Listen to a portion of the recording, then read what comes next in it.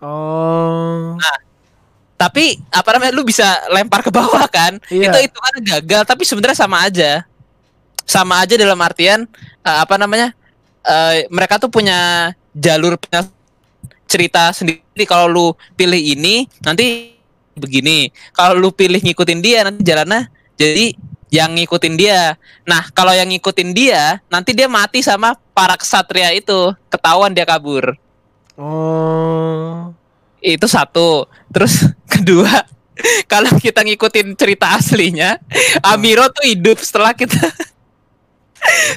ngehajar Griff, Heeh. ya kan? Tapi karena mati, gue nggak tahu nih bakal kayak gimana ceritanya, sumpah. Gue belum pernah ngebunuh Amiro sebenarnya. tapi tapi sejujurnya apa ya? Itu gue nggak mengira bakal kayak gini sih karena apa? Memang di game aslinya ini tuh akarnya namanya dari Dungeons and Dragons. Jadi pasti karakter creation tadi tuh lu tuh bener-bener milih karakter yang akan lu jadi tokoh itu gitu loh. Misalnya lu jadi si Rahim tadi kan. Nah lu tuh bener-bener nge-role play. Kayak lu kalau gue ikut waktu itu kan kita berteater itu kan gue punya tokoh, gue harus sifatnya tuh harus ngikutin dia, tindakan gue harus ngikutin dia gitu kan.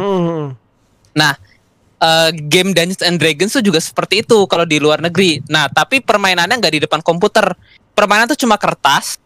Terus ada game master yang nyeritain cerita itu seperti apa. Nah, nanti karakter-karakternya ngikutin ceritanya si game master itu. Mereka ketemu di suatu bar, misalnya, terus mereka berantem tiba-tiba dan lain sebagainya lah. Offline berarti. Oh, offline bisa. Sekarang udah zamannya online sih. Mereka pakai Zoom, pakai apa. Berarti kayak werewolf tapi ada kayak misi gitu-gitunya berarti. Maksudnya ada misinya. Betul. Ya, ada quest-questnya gitu kan. Ada yang quest-questnya, tapi itu yang nulis tuh si game master. Kalau di werewolf tuh apa tuh sebutannya? Ya si Tuhan itu kan. Nah, si Tuhan yang kayak lu di mana? Di kita apa itu istilahnya malam itu? Werewolf. Malam Malam telah tiba itu kan, terus ya, maksudku waktu itu kita main werewolf ramean banget yang lu jadi Tuhan, terus di makrab. Nah, di makrab malam keakraban aku lupa. Nah, ya intinya seperti itu gitu loh mainan. Terus kalau permasalahannya kan karena ini kertas, kita nggak tahu gimana caranya. Misalnya ada masalah nih, penyelesaiannya seperti apa kita nggak tahu. Nah, itu mereka pakai dadu, gitu loh. Jadi mereka nge-roll gitu. Misalnya jumlahnya, dadunya lu tahu dadu yang bentuknya aneh nggak? Yang nggak kotak. Iya. Itu lu roll, nanti dia ada hitung-hitungannya sendiri. Terus kalau dijumlahin, misalnya kita nyebutin 19 gitu loh. Itu kita nge-roll, misalnya tadi ada parameter strength atau intelligence. Nah, nanti game master ngelihat naskahnya dia, apakah kalau di atas 19 itu sukses, atau angka 19 tuh sukses, atau angka 19 tuh nggak sukses gitu. Nanti kalau nggak sukses, si game master tuh bikin cerita, oh seranganmu nggak kena. Atau kalau misalnya sukses, oh seranganmu kena, nge-damage, kita roll lagi, ada damage roll lagi. Kayak gitu-gitu lah, beneran kayak apa? Gue tuh suka banget sama game kayak gitu loh jadinya, karena game masternya tuh pasti kreatif banget. Ceritanya tuh mau diarahin kemana. Tapi udah dijelas ceritanya dari awal sampai akhir, dia udah bikin.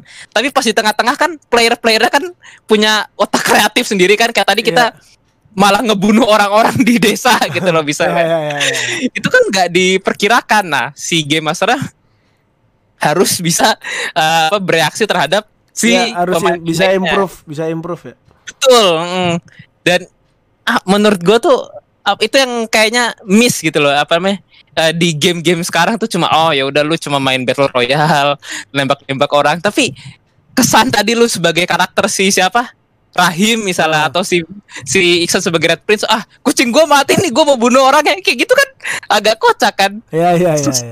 Ya itu yang yang ingin gua kenalkan sebenarnya ke kalian dari dulu gitu loh. Mungkin apa? Enggak, maksudnya kalau game kayak gini aku senangnya ya tadi, kalau kan sometimes kalau misalkan mainnya rame kayak tadi bakal seru kalau misalkan melakukan filler yang goblok kayak tadi ya, kayak Iksan membela terus aku tiba-tiba ngetele yang niatnya pengen nyelamatin, aku pikir bisa jadi teman ternyata malah mati.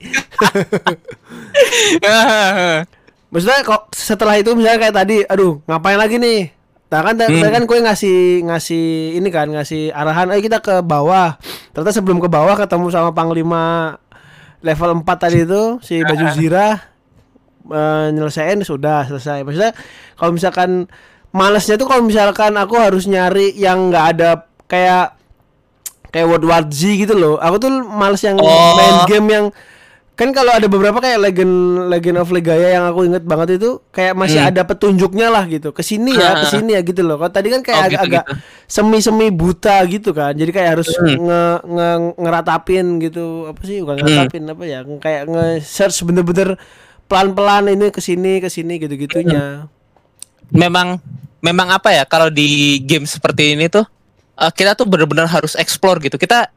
Tujuan kita satu, gini nih, Har. Jadi misalnya gini, tujuan kita tuh hanya jadi sebenarnya cerita yang kita skip semua tadi itu adalah kita tuh di penjara, terus kita pengen ke pulau namanya Fort Joy. Nah, di Fort Joy itu kayak penjara betulan yang nggak bisa lari karena itu pulau gitu loh.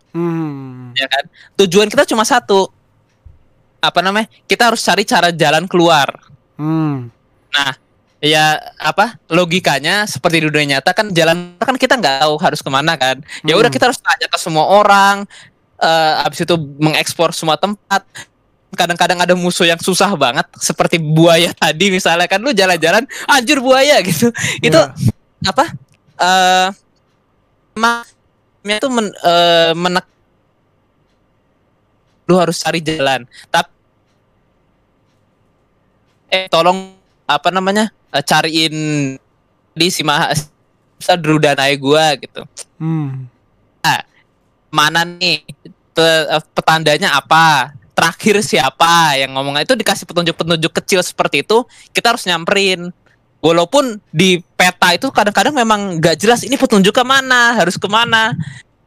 Serius itu apa? Beberapa misi memang yang nggak jelas seperti itu, tapi dikasih bendera merah. Ini pasti orang yang kalau kita ngobrol akan melanjutkan misi sesuatu.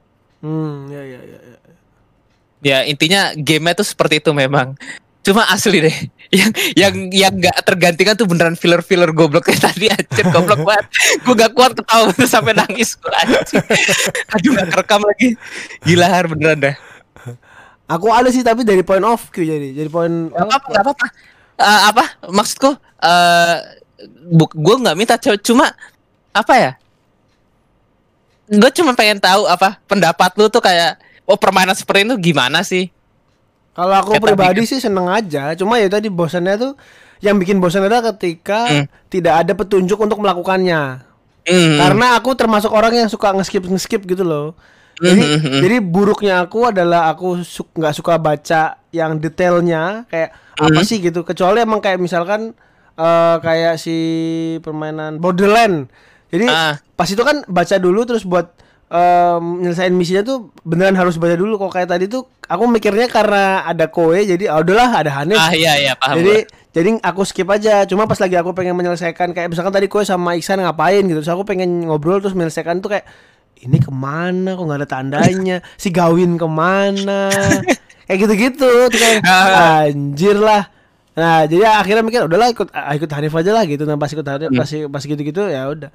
Coba kalau misalkan udah ada petunjuknya mau kemana gitu ya jadi lebih ke abis itu aku bisa berkreasi lebih. Berarti aku lebih ke kalau ketika game kayak gini ketika ada koe sebagai bridgingnya itu orang yang nge-bridging antara satu cerita ke cerita lain. Nah aku tuh bisa mengkreasi dari cerita satu ke cerita kedua itu.